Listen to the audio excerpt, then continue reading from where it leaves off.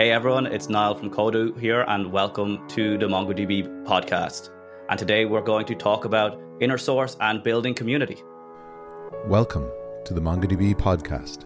I'm Shane McAllister, and as ever, whether you're a regular subscriber or a brand new listener, we're glad to have you tune in and join us. In this episode, we meet Niall Maher, and we talk about InnerSource, which was a new term for me, but essentially, InnerSource is a software development strategy that applies open source practices to proprietary company code. InnerSource can help establish an open source culture within an organization whilst retaining software purely for internal use. In addition to discussing InnerSource, we'll also hear about building communities. Niall is the founder of Codu, a supportive community space for coders and developers that's going from strength to strength. Speaking of spaces for coders and developers, do you know that our MongoDB.local series of events has started and is coming to over 30 cities globally this year? To learn more about where and when our .local events are happening, visit mongodb.com/events to find out more and perhaps join us in person at a MongoDB.local event near you. And with that, let's get on with the show. Niall, you're very welcome to the MongoDB podcast. It's great to have you. Why don't you, for our audience, introduce yourself and tell us who you are and what you do, and we'll delve a little bit into your background before we talk about the main topic of this podcast, for me anyway, is about the Codu community that you're building. Yeah, thanks for having me on, Shane. So I am the founder of a community called Codu. That is the reason we're talking and the reason we met, Shane. We at a meetup that I did over in MongoDB as well. And I am also the InnerSource leader for a company called Marsh McLennan. Codu, and I guess the reason we're talking today, is a community I'm trying to build and a platform I'm trying to build with our community to try and help connect coders to other coders and to help more people get into coding and teach people software fundamentals for free as well. We're early in that journey, but we're having a lot of fun building it up as we're going. Excellent. And it was, as you say, we met at one of the meetups we ran in the MongoDB office in Dublin, and it was fortuitous to meet you, and I appreciate me wringing your arm to get you to join the podcast with us. But I think you have a really interesting story. Before we get into the meat of Codu, talk to me a little bit about the day job with Marsh McLennan, because I understand part of that is Atlas is used for part of the tech stack in Marsh McLennan. Yeah, we actually have a huge push to move a lot of our stuff to Atlas because it's reliable. Our disaster recovery crew love using Atlas just simply because they don't have to worry about the scaling. And we, until very recently, were a very traditional on-premise setup. So now that we've finally seen the light and running to cloud services and things and see that we don't have to manage everything for ourselves, we're getting a whole new world of tools and solutions that we can use that just mean our DR team don't have to be available on the weekends. As you can imagine, if they can Atlas and it just scales automatically and it doesn't fall over, that's making them very happy. And for the audience who may not know who Marsh McLennan is, who are they and what do they do? Marsh McLennan are an insurance company that basically own a lot of other companies as well. So a lot of people would have heard of Mercer, Marsh, Oliver Wyman, Guy Carpenter. They're all companies that sit under our Marsh McLennan umbrella. So it is a parent group to possibly 1,000 more companies. I really can't tell how many companies we own at this stage. The acquisition rate is crazy. And it's just funny to be in such a large company and not a lot of people have even heard of them as well. Even myself, up to the interview, I had not heard of them until I went searching. I was like, wow, this is a really big company that I had never heard of. And your role, you mentioned InnerSource there at the beginning. What's the day-to-day role then for you now? InnerSource is one of those new sexy buzzwords that pops up in the industry as we're used to when we hear things like serverless and all that kind of good stuff. It's just a marketing term to describe open source inside an enterprise environment. And why that's useful for a company like Marsh McLennan is, as I alluded to, we have over 1,000 companies under our umbrella, but all of those companies operate independently as well. So it's taking, say, open source strategies and applying them inside the enterprise so we can share our software among the companies and have people contribute across different business units and parts of the company to help people get exposure to things they're not normally getting exposure to, but also so they're not reinventing the wheel every single time they need to build something new.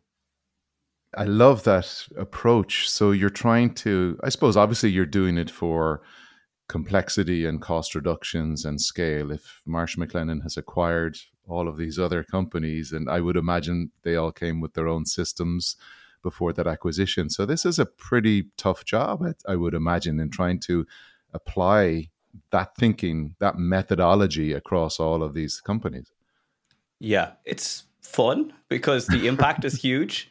And I guess that's what gets me excited about, or why I decided that this was a role I was interested in, is when I step back and I just try to think about like the scale of how many companies and how many people this impacts. It was like, oh, that's exciting. I know for a lot of people, they'd be like, oh, I'm not touching that because if it falls over, it's my fault.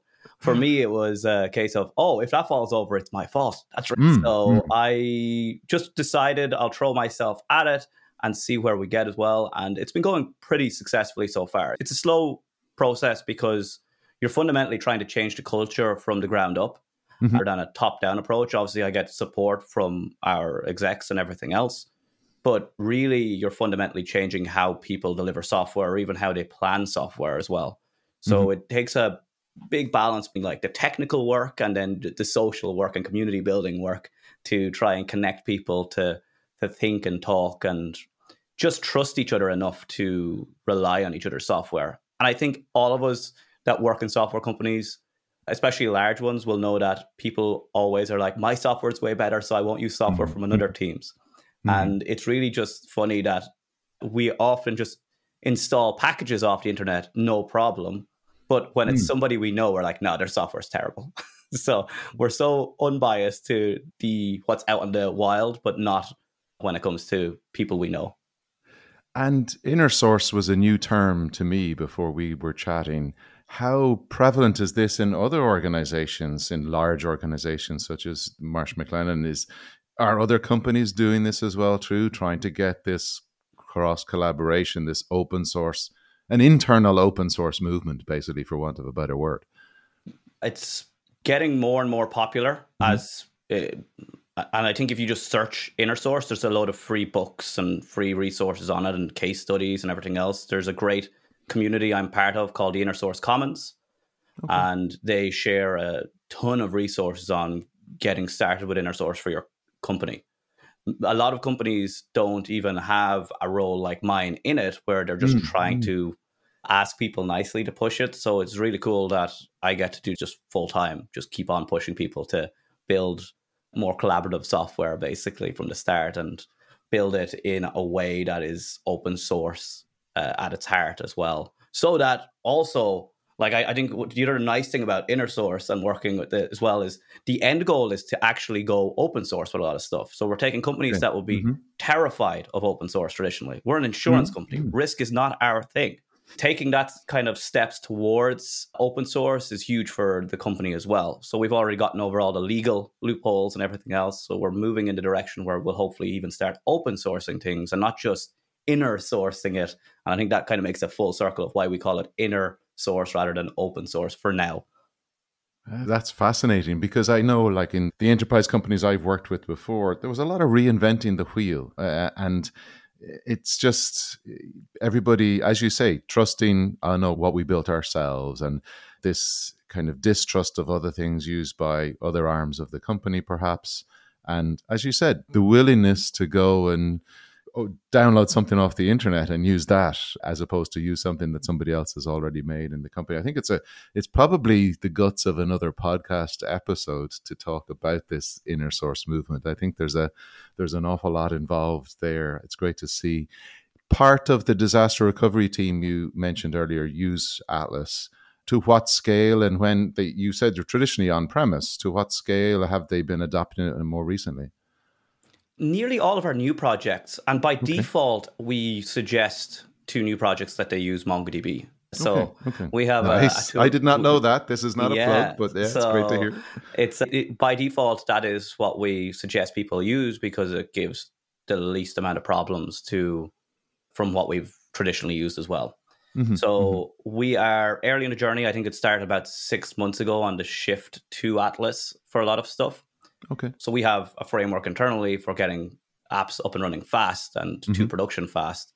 The default there right now is MongoDB, and then you have to opt out for a Postgres instance, actually. So we do a few pieces, but the one we recommend right now is MongoDB. At some point, if you're 6 months into that journey, we'll have you back maybe to talk a little bit more, maybe some of the better apps and the nicer apps and the ones that you can talk about maybe. That's always the fun part is what can we talk about these things? But we're getting better at that stuff as well. That's, I guess, my job is to get us to be better at opening things up and being not terrified that if we talk about an app that suddenly we've lost our competitive advantage, which is in our weird industry, it's most likely untrue because our secret sauce is our actuaries and all the accountants and things behind the scenes that come up with the statistical models for all of our thinking and everything else. So it's actually relatively easy to say like what we're building because without the people, our software is useless. I think that's always the case. The initial reaction is to protect everything, but in fact, it is the people behind the software that's the most important secret sauce, as you mentioned. I will get on to Codu shortly, but I think the journey of how you ended up at Marsh McLennan from a community perspective is really interesting from what you described to me when we met. Tell us a little bit about how you ended up with Marsh McLennan in this current role for you now. Yeah.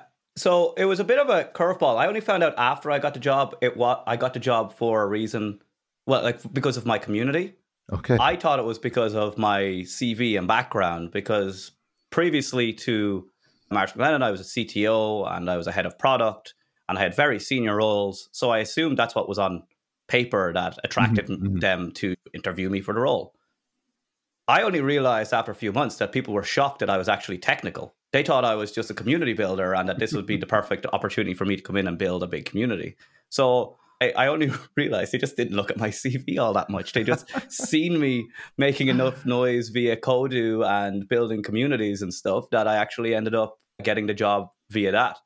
So since the role was connecting companies and people, they just wanted somebody that could come in and start connecting people and making people not hate their jobs really day to day.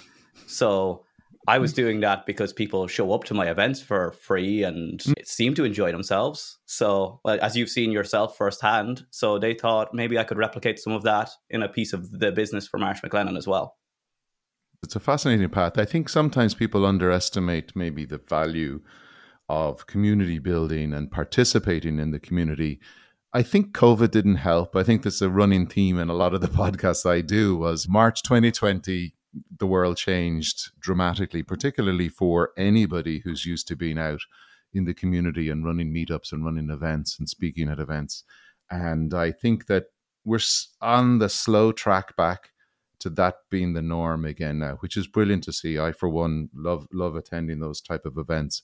And the one thing that I think people are slightly reluctant going, what's in it for me? What do I get out of this? And I think the way that you've demonstrated and will show with Codu now as well too is the serendipity, the things that you cannot measure about what you do outside of, say, your day job in the community, how you give back. We spoke about open source, and that in itself is the largest community going, is certainly amongst developers, everybody contributing to projects. So I think the message I'm trying to say in this rambling intro is that I think if you're interested in a language, a platform, go out, seek your local community. If there isn't one, start an event, start a meetup, see what you can do, because it really broadens the horizons. And certainly I've seen what you've done with your own events. So bringing that back full circle now, Codu, tell me a little bit about Codu. What was the inception? What's it all about? And what made you get started here? Yeah. And I'll probably bring it up, I'll start at the start and bring it up to where we are now, because it's a pretty huge community here in Ireland now. I think it's the biggest coding community in Ireland at the moment, so that's great. Pretty exciting. But it started originally as me going to a meetup. not feeling like I was learning, and a lot of marketing heavy jargon and a lot of just discomfort when I went to a meetup. And I thought maybe I could make something that's a little bit more fun and a little bit less taking itself seriously. And that was the start of it. I decided I would start doing 2-hour software workshops on whatever topic I was interested in. So anything from like service workers to, I actually do think we did a MongoDB workshop way back when as well. It's about 4 or 5 years ago now.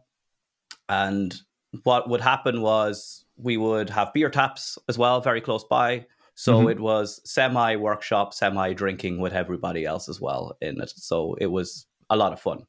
But that was usually between like 10, 15 people.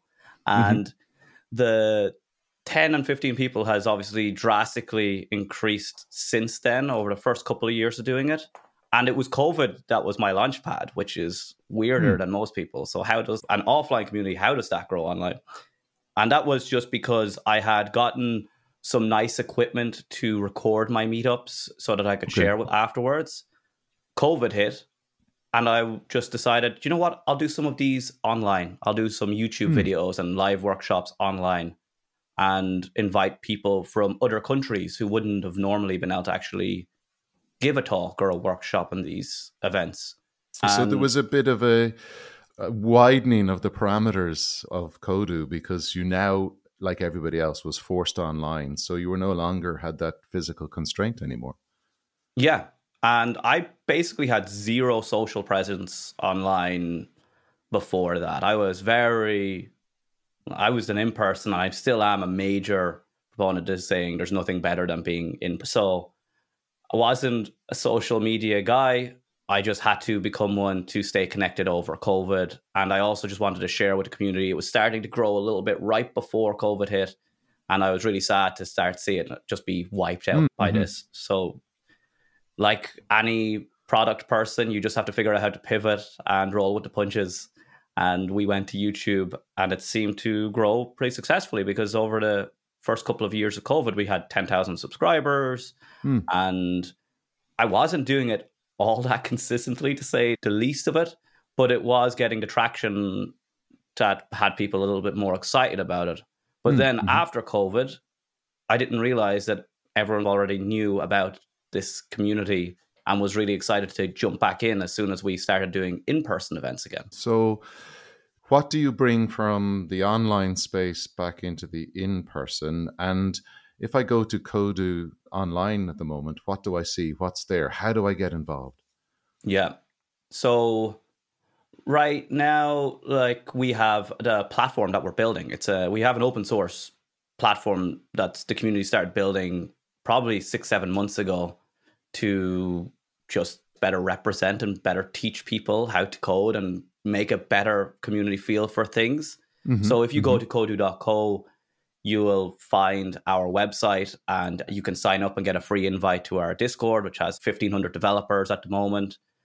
Then you will also get access to the writing platform that we've built as well. All open source as well, so people can go and have a look and tinker around with the technologies and mess around with it. But that is where we're at right now. But where we're trying to get that platform to be is in a free education for teaching people to code for free. Quincy's free code camp and like that as well. We just want to make information accessible to people and easy for people to pick up these new trades and tricks, because I'm self-taught. So I really do feel like it's an amazing career you can get into with so much free knowledge out there. And I just would like to be part of that teaching environment as well. I had it on a previous podcast with another guest about developers, I think, are akin to the musicians or the arts communities as well, insofar as we love to help each other. We love to see each other learn. We love to see each other grow. And I think of any industry, I don't see that elsewhere. You don't necessarily see the same sort of levels of support. So to see the community such as you've been building and see it grow is incredible. How much of your time is involved in managing this? And is there anybody else involved with you now? You started it, but have you got others to help you out and manage this growing community? Yes, I don't put time on it. I bet I would get shocked if I figured out how much time I spend on these things. It's fun. I enjoy it. I love just meeting people. I enjoy helping people. It's very rewarding. So I would say it's a part-time job on top of everything else, to be honest. But some weeks obviously busier than others. If I'm putting on an event, it's going to be busier than not putting on an event, or if I'm doing online workshops for people, or even just contributing to the code base. So I guess it has its highs and lows for time commitments. I also have an ex-MongoDB staff that helps me out with the community. Carolina Cobo also Excellent. runs and helps me run the events here in Dublin and runs the Codu Her cohort as well. So we have the all-female cohort that we have running now as well. And that's growing because we found there wasn't a lot of women coming to our events, and people can't see me on the screen. I am a developer. I am a white bearded man. So like I am as far from the diverse people that some people are looking for as the rest of these things. Carolina is Spanish. She was a technical recruiter in MongoDB and has taught herself to code over COVID and started to build this phenomenal group of women inside the community as well. And now we have a lot of women showing up to the events, which in turn brings more women because they see there's a big space for them to be represented at these things as well. And I think that's really important. I think the representation is crucial to the success, the variety of people, the variety of presenters, the variety of speakers, etc. You have one really interesting, you've got a few house rules on your website, but one of the really interesting ones was give more than you take. I really like that. It, to me, sums up community. How have people taken to, when you see them come on the platform, is it the usual kind of they're lurking for a while and they're getting some help? Do you see a timeline between they start to give more after time when they've received the help that the community have given them, they're starting to give back? Yeah, I would still say about 95% of our members are lurkers. Okay. And that's okay, because a lot of people just want to see what's going on and they're just curious about what's being taught or what people are talking about. And I think that's a perfectly fine way of learning as well. But I think when you're going in and starting to inject yourself into places, if all you're doing is asking questions and only taking time from people as well, I think that can be a very tough barrier to break as well. But usually it comes from people jump in, ask some questions, get really good help, and then the next person comes along and asks a similar-ish question, and that person will come in turn and start going, oh, actually, I just learned about this recently. It was really helpful to me. Here's what I did, etc. And you should talk to such a person who helped me in here with this thing. So it's little things like that. I don't keep a scorecard for people in case you're panicking before you come in. It's like, I've answered one question. Now I have points to ask another question. Okay. It's just a general philosophy of mine that community is like gardening in a sense, where you have to grow your garden before you can consume the vegetables or plants from your garden. I love that. Yeah. Yeah. If you just start taking and grabbing too early, you're just going to be eating seeds. And if you take from it too ferociously, you're going to be left with an empty garden as well. So you have to time what you're taking to make sure that it's always plenty. So it takes patience. And I think that's the only way I could really describe it to people, because everyone just wants to be a successful community builder or part of a community overnight, and it just doesn't happen. It takes a lot of patience. And if you wanted to be an overnight success, you would never get started, or it would be all started for the wrong reasons. You're obviously a platform for developers. Are they asking about all languages, all tech, or are you seeing niches and bubbles? Are you at the cusp of something becoming more viral or more prevalent? And what do you generally see that surprises you on the Codu community today? Let's see. I get a lot of, my mix is probably Python and JavaScript is what I get predominantly in the chat. So a lot of scripting and web development languages. And I think it's just the indie hackers of the world who like to just learn by fire. And they're the people I seem to be attracting, is the boot campers and those kind of people that might not have a very scientific background, but they're still super curious and eager to learn from absolutely any resource they can. And they just see people as the other way to learn what they don't know as well. Yeah. So for me, that's the predominant kind of personality we see. Obviously, there's exceptions to all of those rules, but what we mostly see is those people that are self-taught and trying to build up on it, or recent graduates that are just lost and, hey, I've got a degree, now what do I do with it? Which is the same for everyone when we start learning the code, is I've got this knowledge, now how do I make it pay my bills? Exactly. And you've got this knowledge, but you keep needing to refresh and keep learning in that knowledge because the landscape is forever changing. Has the community been successful in matchmaking with anybody in terms of teaming up for projects or people getting together to build something? Well, our community platform is open source, and we have, I think, 25 or 6 contributors from the community already. So the platform itself is demonstrating this level of collaboration. Yeah, and we're trying to build out even a course to teach people how to contribute to open source properly. We have a beginner's project there as well, which is just Markdown for people that are like so afraid of the code, or that they can just learn the process in a way that's very difficult to mess up, really. So we are trying to get more people into that kind of spirit of things, especially people who are struggling to get their first job and things. I think is a very useful way to just stand out, is to contribute to open source. And you just don't realize how even the smallest contributions can really make you stand out above 95% of other people, because 95 or 99% of software developers I know never contribute to open source. So all of a sudden, it's a really big thing to just see on somebody's profile that they're able to contribute, or they've worked with random strangers on the internet. So that's something I really like to push people to do. I think for me, when I'm hiring developers and have been over the years, yes, it's knowledge and it's experience, but predominantly actually what I look for is aptitude and attitude. And I think for people contributing on open source, that shows a certain attitude towards continuous learning, collaboration, helping people out, just generally being inquisitive. I think that's what sets some developers apart too. We are an inquisitive bunch. We like to look under the hood, see how things work. And there's no better under the hood than open source. Yeah, like you can look at all of the tools that we use every day. Like I'm a JavaScript developer by trade. So it's amazing that I can just go and look at how Node.js is built and figure out how those tools actually hang together. And I can go in and now all of a sudden I'm learning some C++ because I don't understand what this thing means.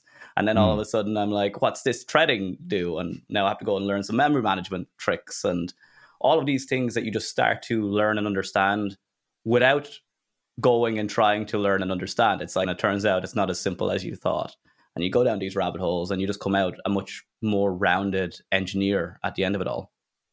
I think it's fascinating how far things have come. I used to dabbled in web development 20 odd years ago. And back then it was right click and view source was your Stack Overflow. Basically find a nice website, go and see how they did it.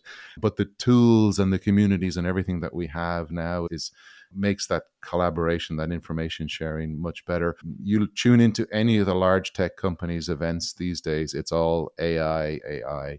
What does the community, what do you think about AI and essentially, we don't need developers anymore. The AI can do everything for us. Thoughts, Niall?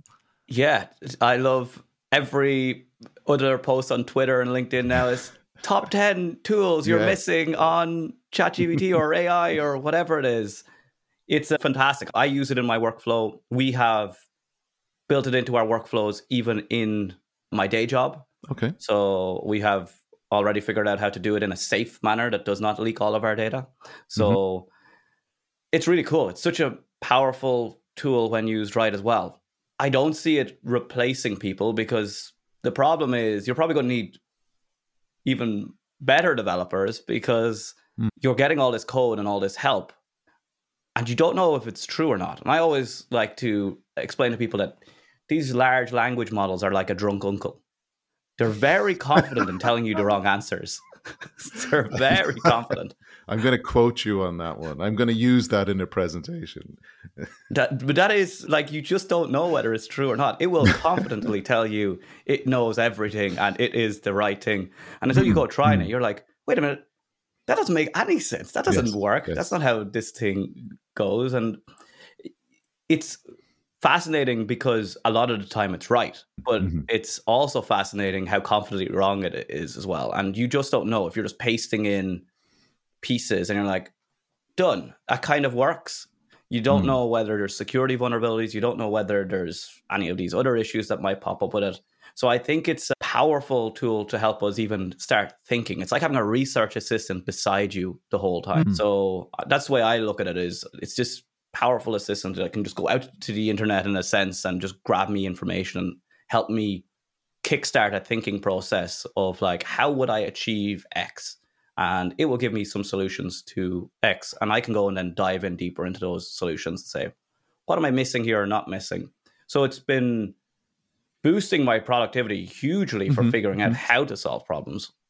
But the implementation details, yeah, they're a bit sporadic. They're a bit wild, especially since software moves so fast. All of the docs are usually based on pre-2021, I think, data. Yes. So I've been using it for infrastructure stuff with Amazon CDK recently, and it's all really old versions of CDK that I'm getting. So it's not right, but it points me in the right direction. It's like, now I know there is something that does this thing that I'm looking for at least. And then I can go and look for the docs. So it's laying the breadcrumbs for you. It's pulling together the numerous Google searches you would have done beforehand and laying the breadcrumbs so that you can go down and get into the nitty-gritty quicker, perhaps. Yeah, exactly. So I think it's going to be a productivity tool rather than I'm sure there will be some jobs people will be innovative, like no code and low code solutions that will help leverage this to make phenomenal setups. But as we continue to innovate, it won't have the answers to the new things that we build. It only has answers to the things we have done. So what do you do when you want to innovate and our Oracle suddenly doesn't have the answer?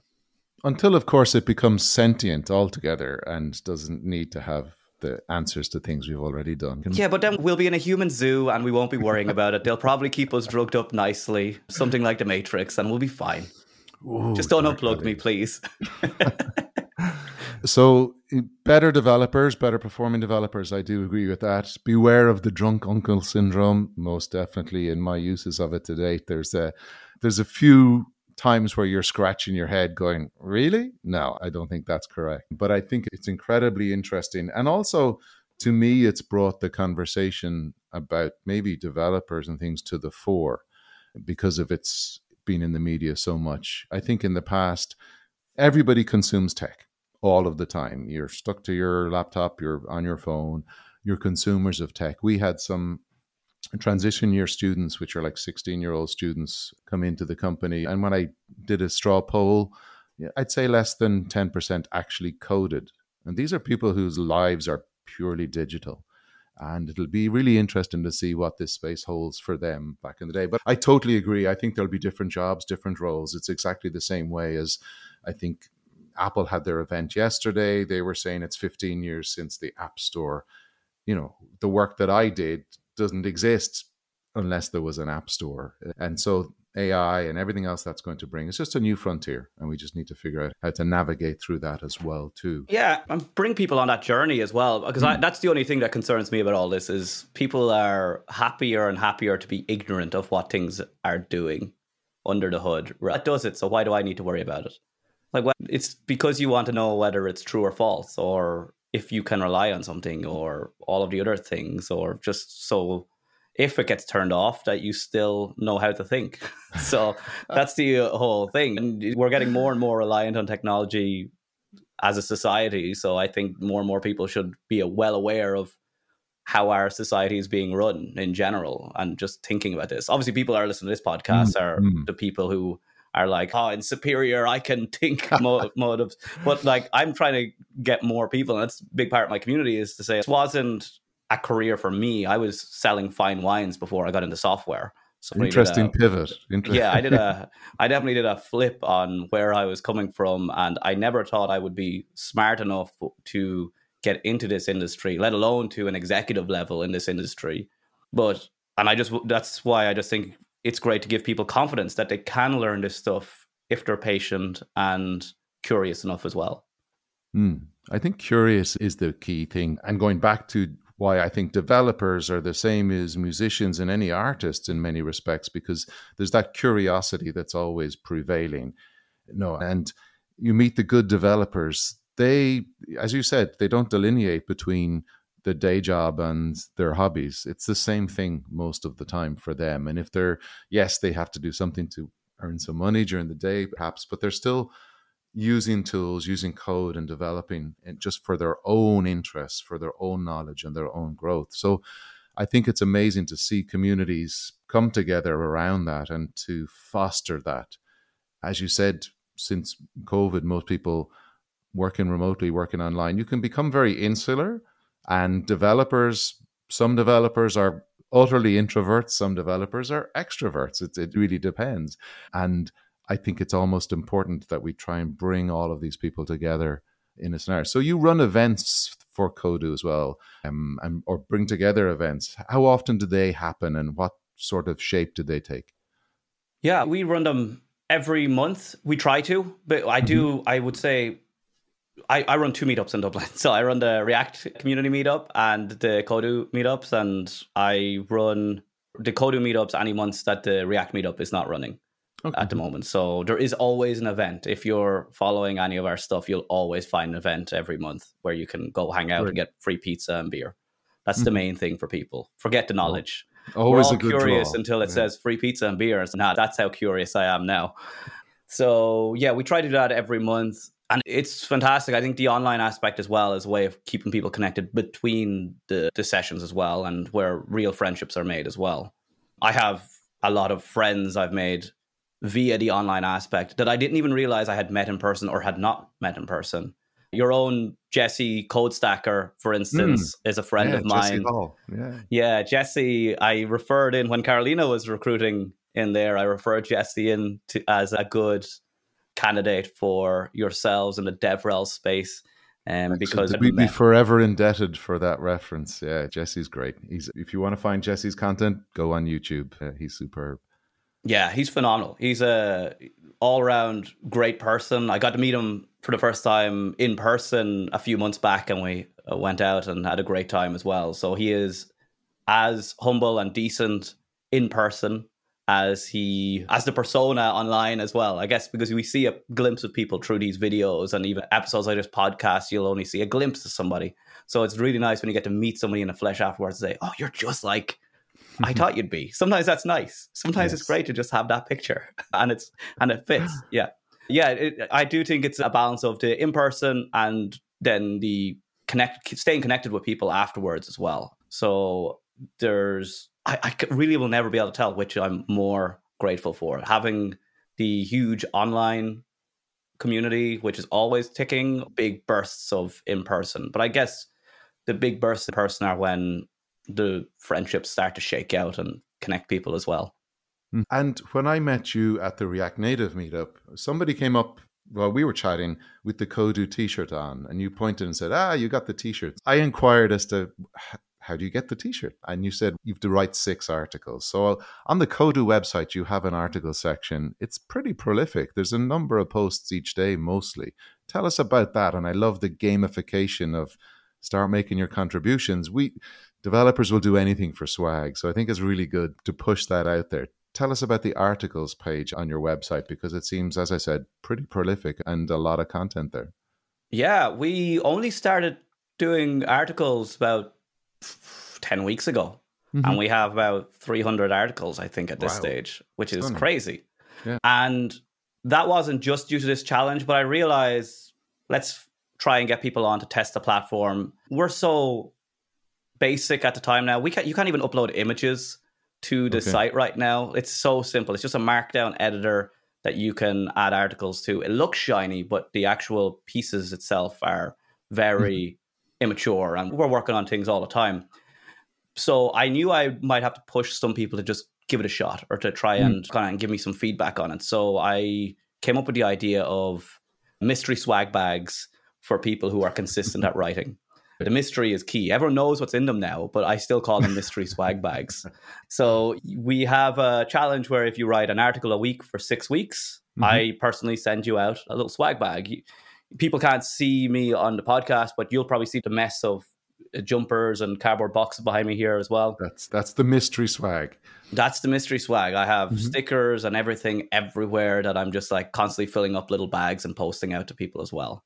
And it is very personalized. I don't make money off Codu. I've been losing money on Codu for years. I just want to incentivize people to give back to the community and teach people as they're going and give them the confidence to build stuff as well. But that incentive has really worked well, because it's weird seeing some people wearing these t-shirts in the wild now as well. And like even you going, hey, how did he get that? I want one of those. Yeah, that's it. I'll have to write 6 articles. Now I know what I need to do. Tell us about the next steps or your growth plans for Codu. Where are you off to next with this? Is it a geographical thing? In other words, go do this in other countries, or is it building out different communities, or fostering this that you can go and create a community using this platform that we're building yourselves?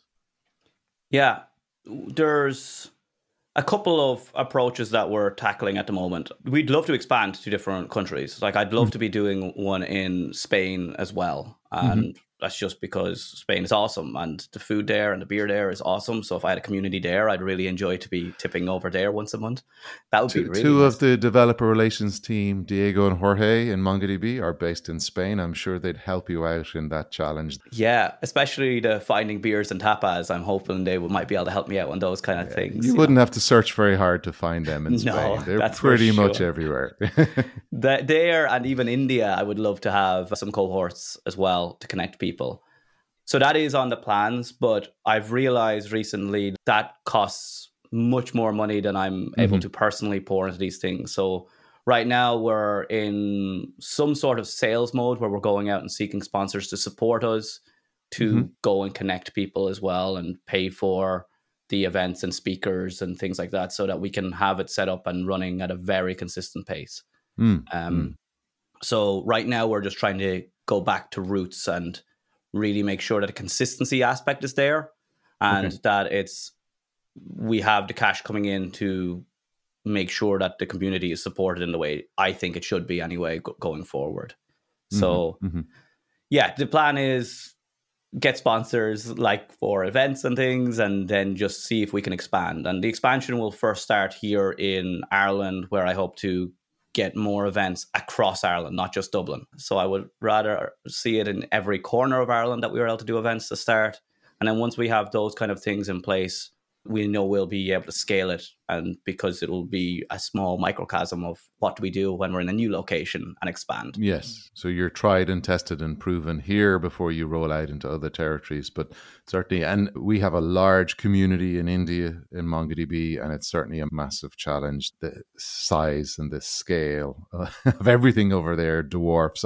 Ireland is a microcosm test bed, basically. If you're going that route to India, it's a little bit different. Blow your mind. There's more people on the roads in India than there are in Ireland, from what I've seen when I've been in Mumbai and Bangalore and all these places. So it seems to be a lot more hectic than I'm used to, especially when I grew up in a village of 100 people.